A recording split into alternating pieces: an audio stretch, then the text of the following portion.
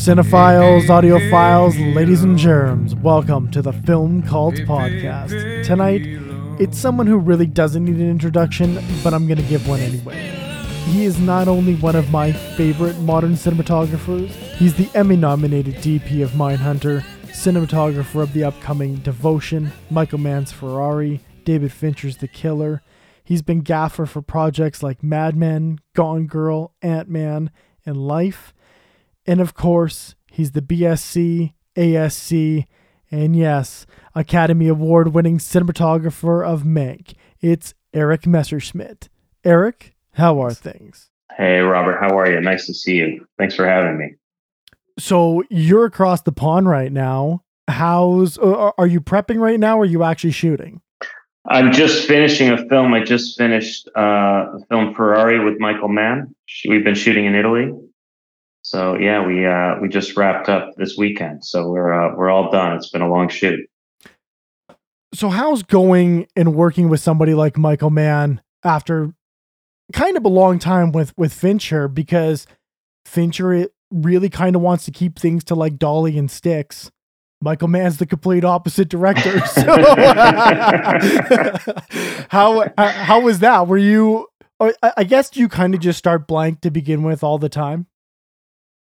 I try. I mean, yeah, I think you have to approach each project with as open a mind as possible, and you have to see, I want to be as much of an amoeba as I can and fit myself. The best analogy I can think of is that each director is their own little machine, and you have to, you're just a cog that fits in their machine. You have to figure out how to form yourself to fit within their machine as best you can,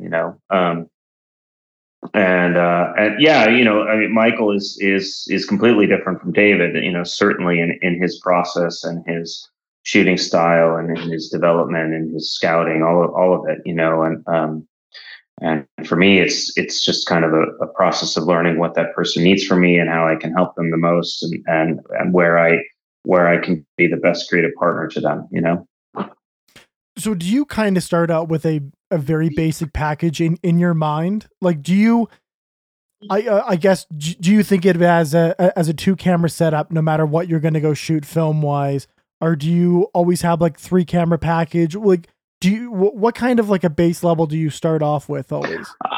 No. I mean, I don't bring any preconceived ideas at all, honestly. I mean, I assume we're going to have a camera, beyond that.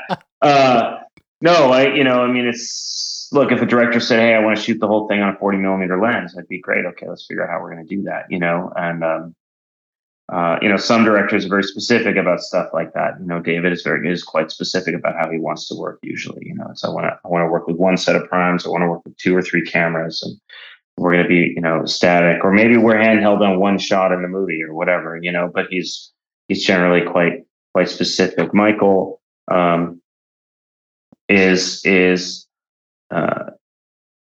is more visceral in his approach. I think you could say he's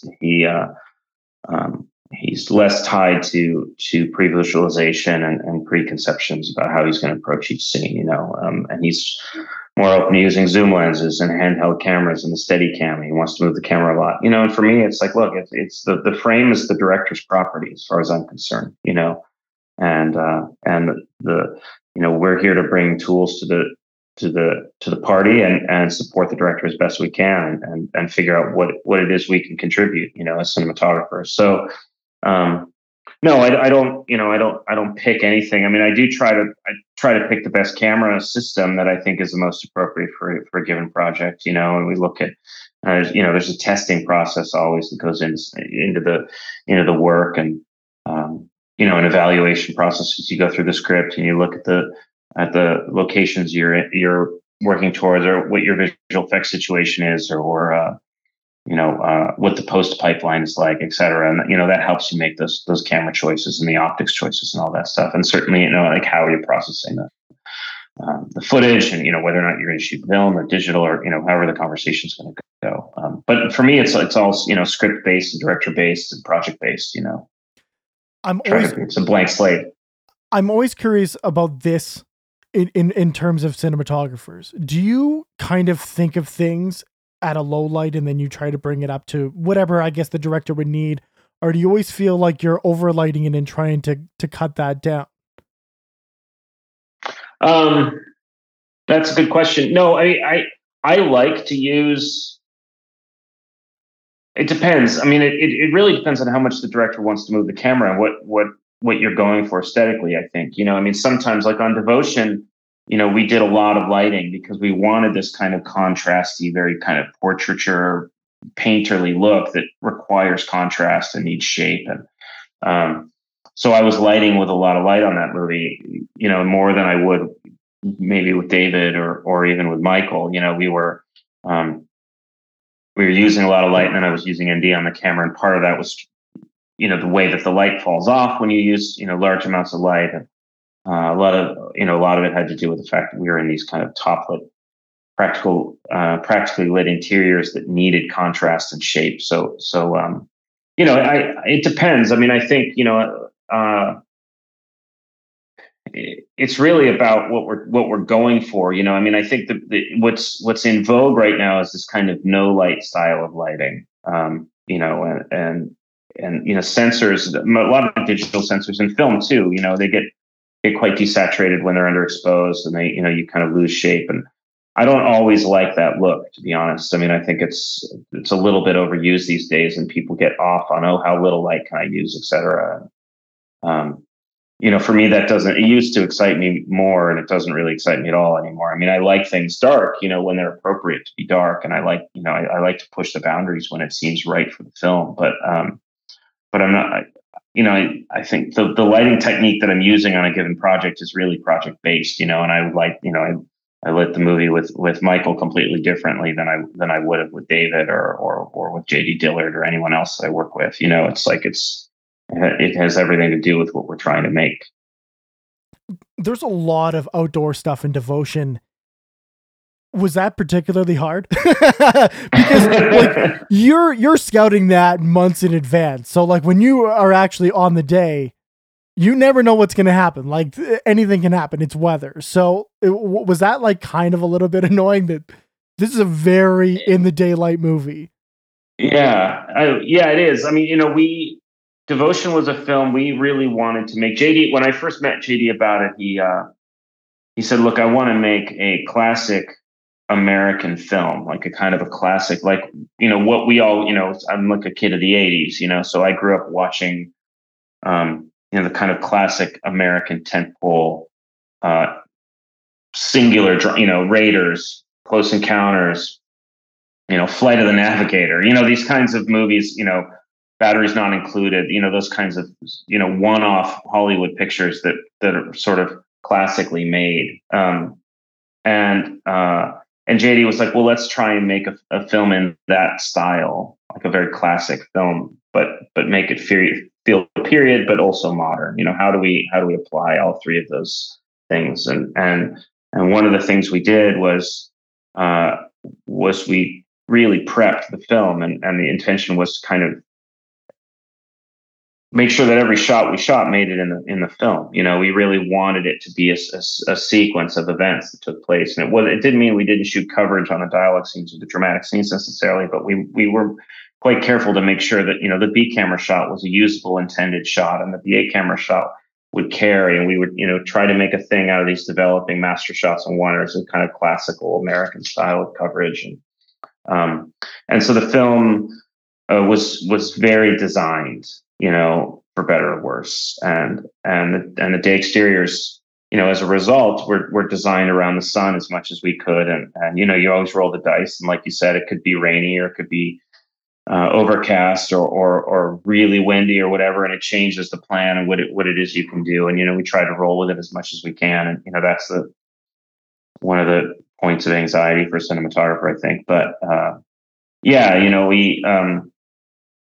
we really wanted it to be to feel like it was coming from a place of advanced thought, that it was like, we didn't just go record, that we were like, the camera's supposed to be here, and this block, the scene is blocked for this position, and then it's going to cut to this piece, and it's going to feel quite logical in the way it lays out.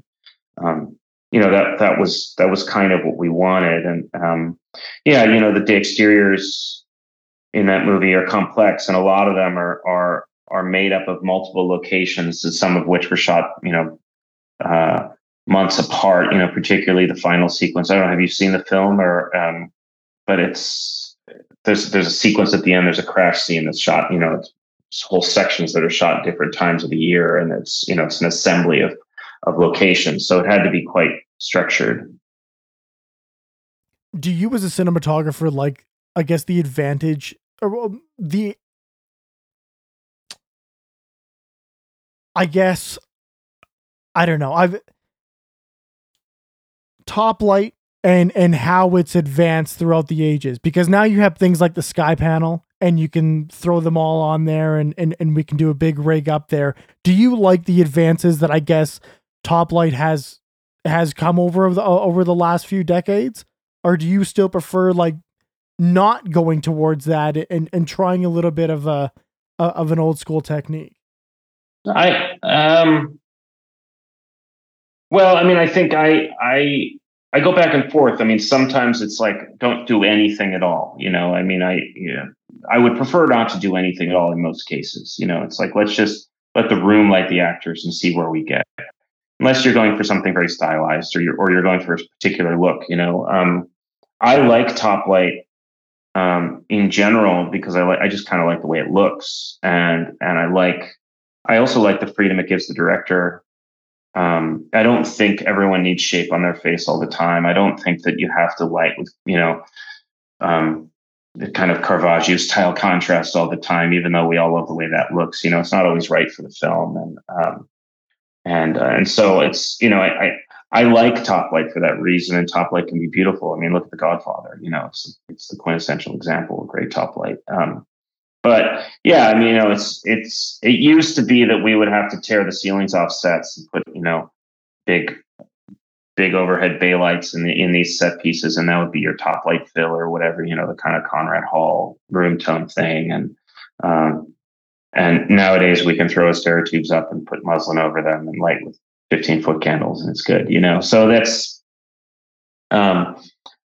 that in terms of technology and technology advancing that technique. Yeah, of course, it's great. But it's so based on what the aesthetic intent of whatever it is you're trying to do is. I mean, there's a night exterior in Devotion, a quite elaborate oneer that's it's a long tracking shot. It looks like a Steadicam shot. It's not actually. It's a handheld gimbal, but we worked on it all day, and we choreographed the whole thing all day, and it's quite elaborate at night. And that scene had an enormous top light on a construction crane, and that's how we lit it. But it's there are 50 ways to light that shot. It was just how we chose to do it based on what the logistics were, where we could park things, and what we were going to see, and what we could hide, and what we could paint out, and all that stuff.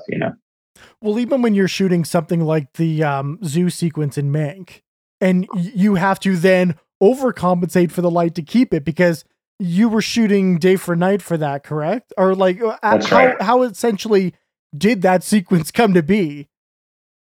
We talked about it a lot. We went and looked at the location that we were going to shoot the scene in. It's Huntington Gardens in Pasadena, California, which is very restrictive. And David and I discussed it, and we said, well, we could do this at night, but we want to see, the whole point of the scene is to see this vast estate, this kind of Xanadu thing of Hearst Castle, and the scope of the property. And to do that as a night exterior is expensive and logistically complex, and also quite complicated for the location, and probably wasn't realistic, So I had done some day for night work with Ridley Scott on the Raised by Wolves TV show. He and Darius Wolski had developed this idea of doing day for night, on the alien planet. And so when I was shooting that show, I sent David some stills of what we were doing. I said, look at this. This is pretty cool. We graded everything down and pulled the highlights down, and added color, and kind of made it monochrome. And I thought it looked cool, so I sent it to Fincher, and I said, look, this is neat. And he said, oh, maybe this is what we can do for that scene. So that's kind of what happened. And then we went and looked at the location. We looked at the sun position, and of course, the one caveat to day for night is it really only works in backlight. In front light, it can look quite fake, I think, and kind of takes the audience out of it a little bit, in my opinion. But so we blocked all the entire scene around where the sun was going to be, and that's kind of how David and I work anyway. It's even if it's a day exterior, we're still blocking around the sun generally, which is one of the nice things about working with David. But yeah, I mean that was fun. It's sort of, it only works in certain scenes. You can't do it in every scene, but it worked well for that movie, I think. Well, and then like for Gary, how essentially did you design the ND filter contacts? Because oh, you heard that story, yeah. I find that inherently fascinating. Like, I love everything about that. Well, yeah, the thing about day for night, especially in black and white, is it has to feel like there's contrast, so you have to really step on it, and the camera has tremendous dynamic range. So we're actually adding contrast, and even a midday day exterior, there's still a lot of light bouncing around the set. There's all the top light from the sky. There's all this, all the bounce off the environment. So the scene is kind of filled in a way. So then to make it look like night, we replace the sky and we make it black, and then we sit on the midtones and sit on the highlights and make it all look really dark. Of course, when you do that, you take all the light off people's faces. And so there's a couple things you can do. You can go into the grate, and then you can apply power windows and pick people's faces out, which we did some of, or you can apply fill, which is really the best way to do it. And that's, the old technique of doing it. They used to just take 20Ks and brood arcs and point them at the actors. And that's how that was done. We were trying to be slightly more nuanced than that. So we used a lot of bounce fill on Mank. But it was so much light in Gary and Amanda's faces that they could barely look straight. They were squinting, and they were struggling to look at each other. And when we did the initial camera test, Gary came up to me and he said, "Hey man, I really want to do whatever it is you guys need to do, but it's going to be hard for me." And I had worked with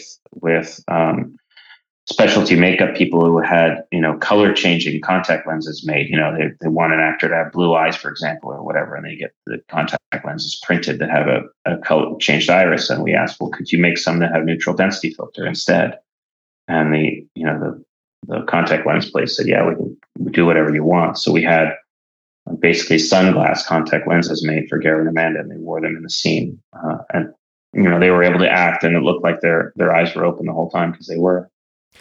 When you're doing something like that, and then you go away from black and white for a little bit, and now it's been a while since you shot black and white, do you just kind of sit there like, damn, can somebody do another black and white film? So, because you're playing with it that much at that point, and you don't really get to play in the black and white genre all that often. Do you wish that you had a few more films that I got a few more tricks up my sleeve? I want to try some more. Yeah, I mean, when I finished Mank, I had no desire to work in color anymore at all. I'd sort of lost interest. I really enjoyed it, but it's the thing is the black and white. It by definition sort of is a cliche of itself. You have to be very careful, I think, as a cinematographer in terms of how you work in black and white, and because it is such a departure from what people are used to seeing.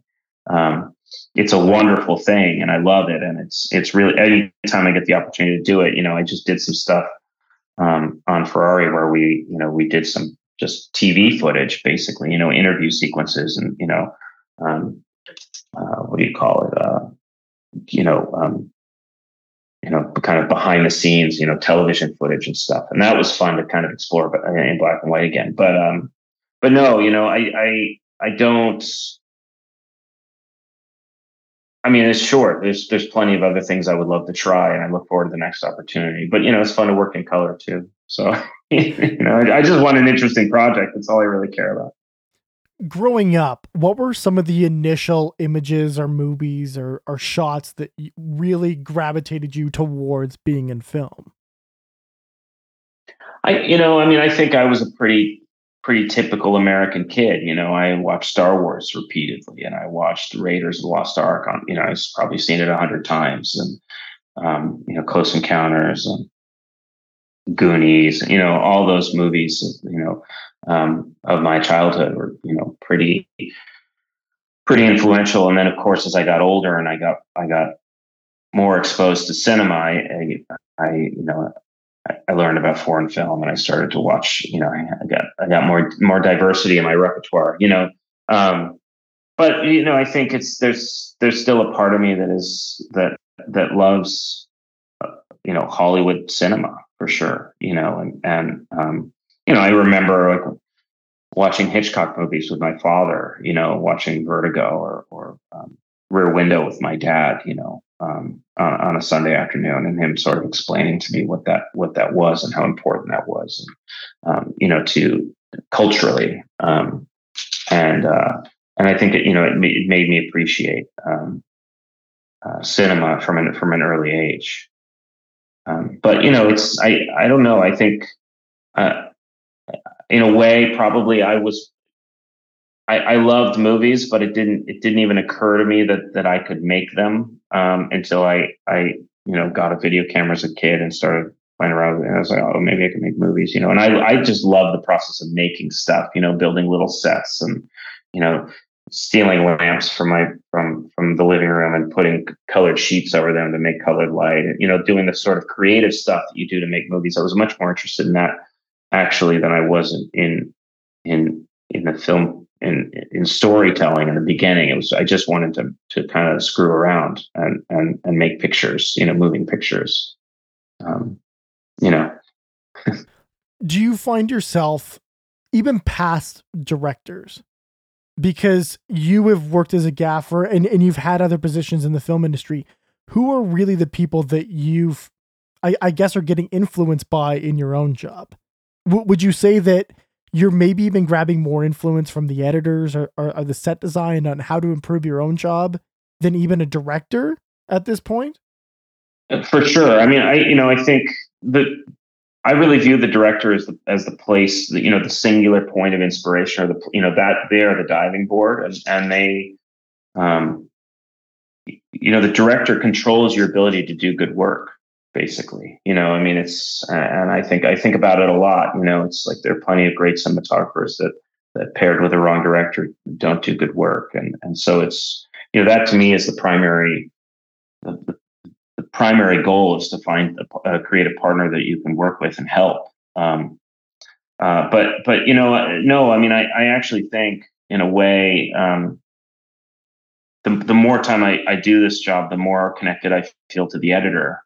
Than anyone else. I mean, I really started to find that the thing that excites me the most about filmmaking and cinematography in particular is the process of figuring out where to put the camera with the director, and thinking about the sequencing and how you're going to, what footage you're going to provide to the editor later, how are you going to protect yourself and where are you going to hold fast? And you say, no, we're going to do this as a oneer, and we're not going to cut, and we're going to make this decision on the set. And then, oh, I don't know, maybe we need to, give ourselves some options on how this is going to get. I love that process more than anything.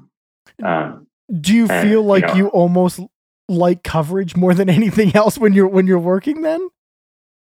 Yeah, I mean, I like thinking about how you're going to manipulate time with the audience. I love that, and I love the process of working through that with the director, especially directors that want to have that conversation with you. Some directors they don't want to have that conversation with the cinematographer necessarily, which is fine. I mean, some directors are very clear. Michael Mann, for example, is like, I'm going to put the camera here, I'm going to put the camera here, I'm going to put the camera here, we're going to shoot some long lenses, I'm going to move the camera around, and I'm going to figure it out.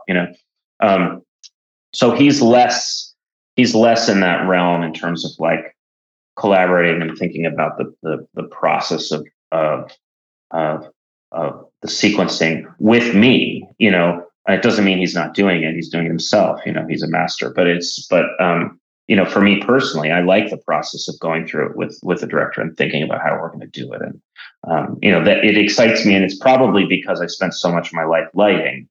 That it's just not as fun, but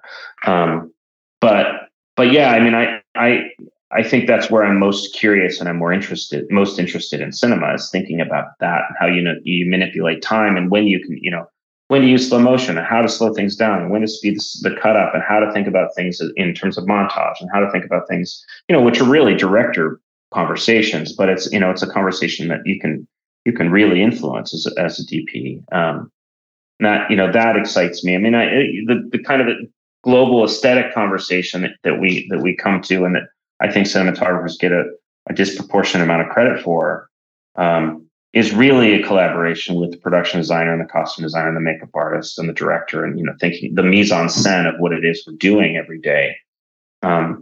For me, those decisions are generally sort of reflexive. If you've done your prep properly and you've thought about what it is you're trying to make, and everyone is on a similar page in terms of palette and aesthetic, and if the director is short stopping the conversations properly, in a way to say, no, not that color, not this prop, like, you end up with a cohesive film just automatically in that process, I think. So that is less, that's something I'm just less interested in general. I mean, I like the conversation, but I think it's also really unfair to the other creative people in the movie for a DP to say, hey, I'm going to be the author of the image, or I'm going to be the sole author of the palette, or whatever. I think that's actually quite disrespectful to make that suggestion. So, I like to participate in the conversation, but I'm much more interested in the kind of storytelling part of the job than I am the aesthetic one, actually. Are you happy about the advances in technology? Because like you're saying story and lenses, especially old lenses, like for instance, the Lawrence of Arabia long lens, that's telling you something just by that image. Like aesthetically it just is. But it's past, it's kind of past aesthetically at that point. Do you like seeing the advances in technology and things like the Alexa 35, for instance, or do you find yourself wanting to maybe use older equipment and seeing what you can manipulate that way and getting, I guess, an emotion over an aesthetic at that point? Well, I think it's fun to experiment for sure, and I think, at this point, the tools are all so good. They are so good, and they're better than the lenses are sharper than they've ever been. The cameras have more resolution than they ever have.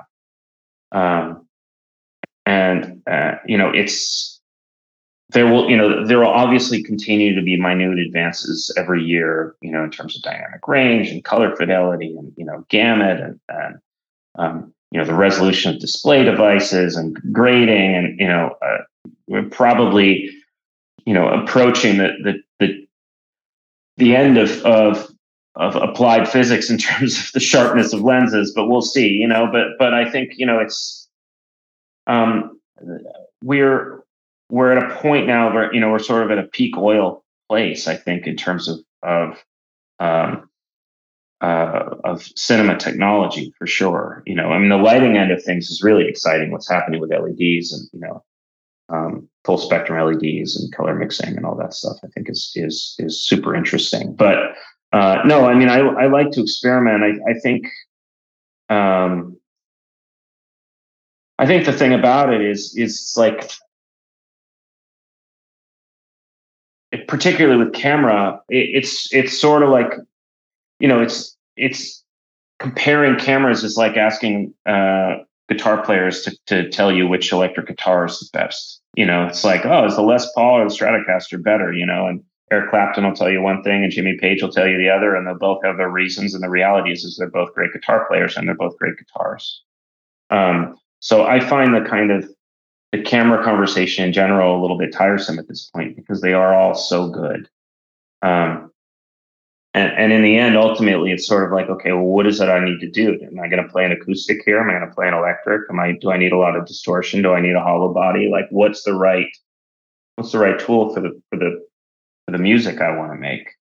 And unfortunately, the way that cinema products are marketed, and the way that the advertising of cinema goes, it's like, oh, well, this camera was used on this film, so you should use this camera on this film, etc. And I just don't I don't really subscribe to that. I think it's far more nuanced and sophisticated than that. And it's just important to think about what it is you're just trying to make from the onset, and then find the tools to fit.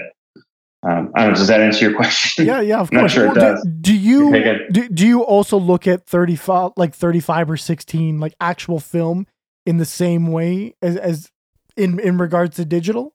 Just pretty much, if it fits the actual story that I'm going for, I'll use it, but I'm not going to try to push one or the other at this point. Yeah, of course. But I think what's lost on people a lot is the balance, like the aesthetic reality of, you have, you sort of on one side of the coin, you have intent, right? Like you have the kind of Stanley Kubrick idea. I'm making this shot, and I'm going to do whatever I need to do to get this shot made. I'm going to shoot for 3 days until I get this shot. And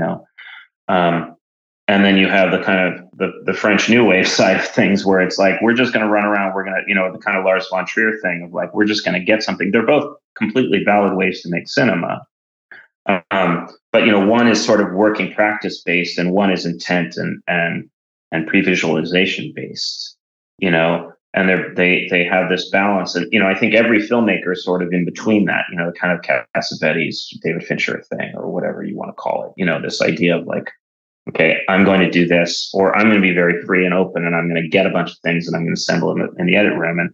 And every filmmaker is sort of in the spectrum between, to some degree. And so for me, it's like the when it comes to the conversation around film, film has an enormous effect on the working practice of the set. It affects how quickly you can work. It affects how much you can shoot. It affects the efficiency of the environment. It forces you to stop, which, a lot would argue, myself included, that that's good for the set to stop every 4 minutes and think about it for a second and look at this, you look at playback and to figure out what you need to do and then go again. The kind of rhythm of it is healthy. You can do that if you shoot digitally, but you're forced to do it if you shoot film. But there are other factors as well. And I think that it's all too often just the look of film is the conversation, or the aesthetic of film is the conversation. But there's a whole other part of it that's incredibly important to talk about, in terms of like, well, this is how it's going to affect your day, and this is how it's going to affect the rhythm of the actors. Some actors want to go, and you want to be able to reset, go again, and do pickups, and kind of, if you have a really dramatic scene or someone's crying, you probably don't want to, throw up a short end, or, can out a 1,000-footer and throw another 1,000-footer on, or whatever. It's like you want to be able to roll for 30 minutes, maybe. Or maybe your actors need, maybe you're working with kids and you have to stop for a second and talk to them and calm them down and figure out, so maybe it works.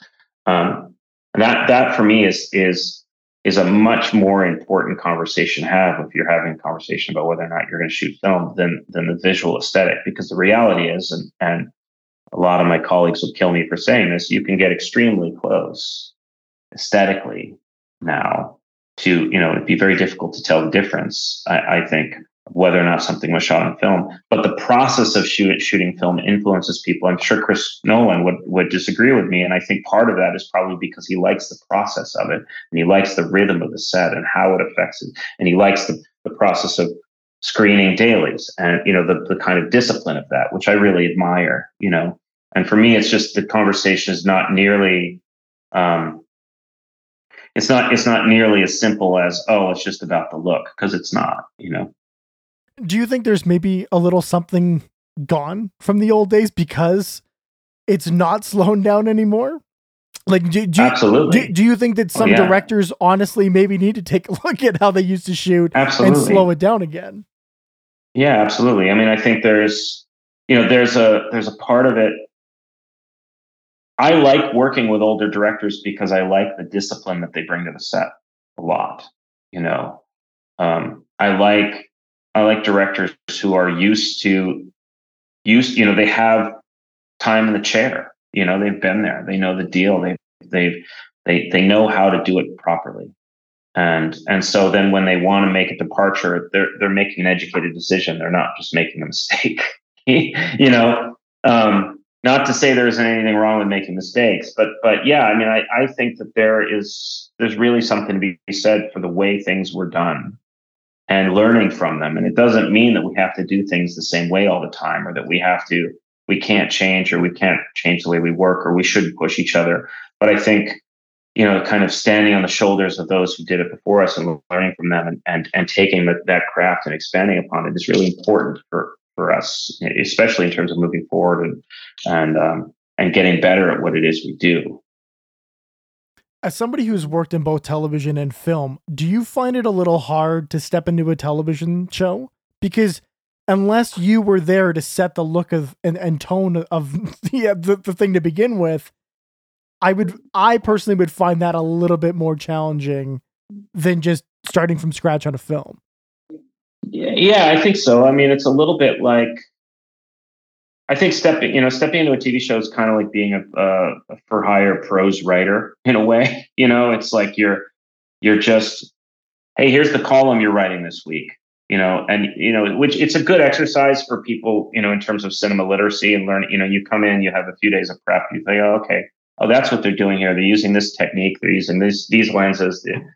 This is the environment of the set. That actor doesn't like to hit their marks. That person's very unprepared. That person's super prepared. That person doesn't go along with it. You sort of learn to read the room quickly. And I think, that's fun. It can be challenging, but it's fun. It's a good exercise for learning that it's not about authorship. It's often just about execution, and sort of doing good work is in the nuances of what it is you're doing day to day. It's not necessarily the overarching kind of big picture ideas of what it looks like, the look or whatever you want to call it, which I think is kind of a dangerous term. But it's more about like execution and organization and structure. Are you ever worried about outside influences when you're on set? So when you go home, do you try to just not watch a movie, not put on television, or are you able to disconnect the two? No, I can't. I get so absorbed in what it is I'm doing and completely like overwhelmed with it. Like I'm just constantly questioning whether or not I'm making the right choice. It's like, so I kind of look at everything and I'm always like, oh, maybe I should do it like that. Or maybe that's cool. Or maybe I should do it like, you know what I mean? It's like, and, generally like I find like if I'm focused enough and I get to the set, I'm pretty decisive when I'm working, but then I ruminate about it when, at the end of the day, that's sort of my process. But I try to be quite decisive and prepared and say, okay, now we're doing this, we're going to do this, etc. And then I go home and worry about it. But no, I don't. I like to absorb as much as I can. I think music is really good. It's like I like listening to music on the way to work and kind of, think about what the scene is and try to put something, and then might put me in the mood to think about it properly. I love that you mentioned it because that was my next question. How much would you say that music has influenced you from growing up to now? Because as far as I'm concerned, I feel like most great art, it's being influenced by music in one way or the other. As far as I'm concerned, do you kind of agree with that? Yeah, absolutely. I think it's like, look, like Michael Mann is a great example. I think there are very few people that use music better than he does. He's someone that is constantly thinking about how he's going to assemble it and thinking about music and sound. And, as a DP, that's been really helpful, thinking about how the sound is going to play a part, and how music is going to play a part. And for me, it's like, I think filmmaking is so much more about pace than we even give it credit for. So, thinking about music and listening to music and thinking about beat and pace and cutting and all that stuff has been helpful for me, for sure. Yeah. Is The Killer done? Are we expecting that next year now? I can't say because I don't know, but but I can say we're in the midst of post, and we're in the middle of the DI as we speak, and so past The Killer then and Ferrari and Devotion, what else are you working on, thinking about? What else can we expect from you coming up then? It looks like I'm going to go do a pilot with Ridley Scott in the spring, and then that looks like that's going to happen, and then after that, who knows? We'll see. I'm looking for stuff. I need a little bit of time off. It's been a long movie. We were in northern Italy all summer long, and it was hot and it was a lot of hard work. So looking forward to a little bit of time off coming into the holidays here. But yeah, we'll see. Just looking for the next thing to do for sure. How many months did you shoot Ferrari for? We shot, I don't know, 60 days, I think, whatever that is. Okay. And then I had some prep. Yeah. Can we expect some lavish shots from you coming up in this one? I think we did some pretty good work. I'll let you judge for yourself when the movie comes out, but I think we did some pretty good work. I'm very excited. Well, thank you, Erik, for coming on. It really means everything to me. You are one of my favorite cinematographers. My cat's name is Fincher, and if you want to know that story, I said at Oscar season, if David finally wins the Oscar, we will get a cat and we will name it Fincher. But then you won, and I'm like, fuck it, we're getting a cat. I don't care. It was maybe we didn't know if, because it's a girl, we're like, do we call it Mank, and then it encompasses you and David? But then we're like, we'll just keep it at Fincher. It's a little bit of a girl's name, I guess. That's cool. I'll tell him that. I'll let him know. Well, thank you so much for coming on. Yeah, man. Thanks for having me. Nice to see you. Of course. And next one, please come on. You're always a friend of the show. All right. Sounds good. Appreciate it. Bye-bye. Thank you for listening. This concludes our broadcast day.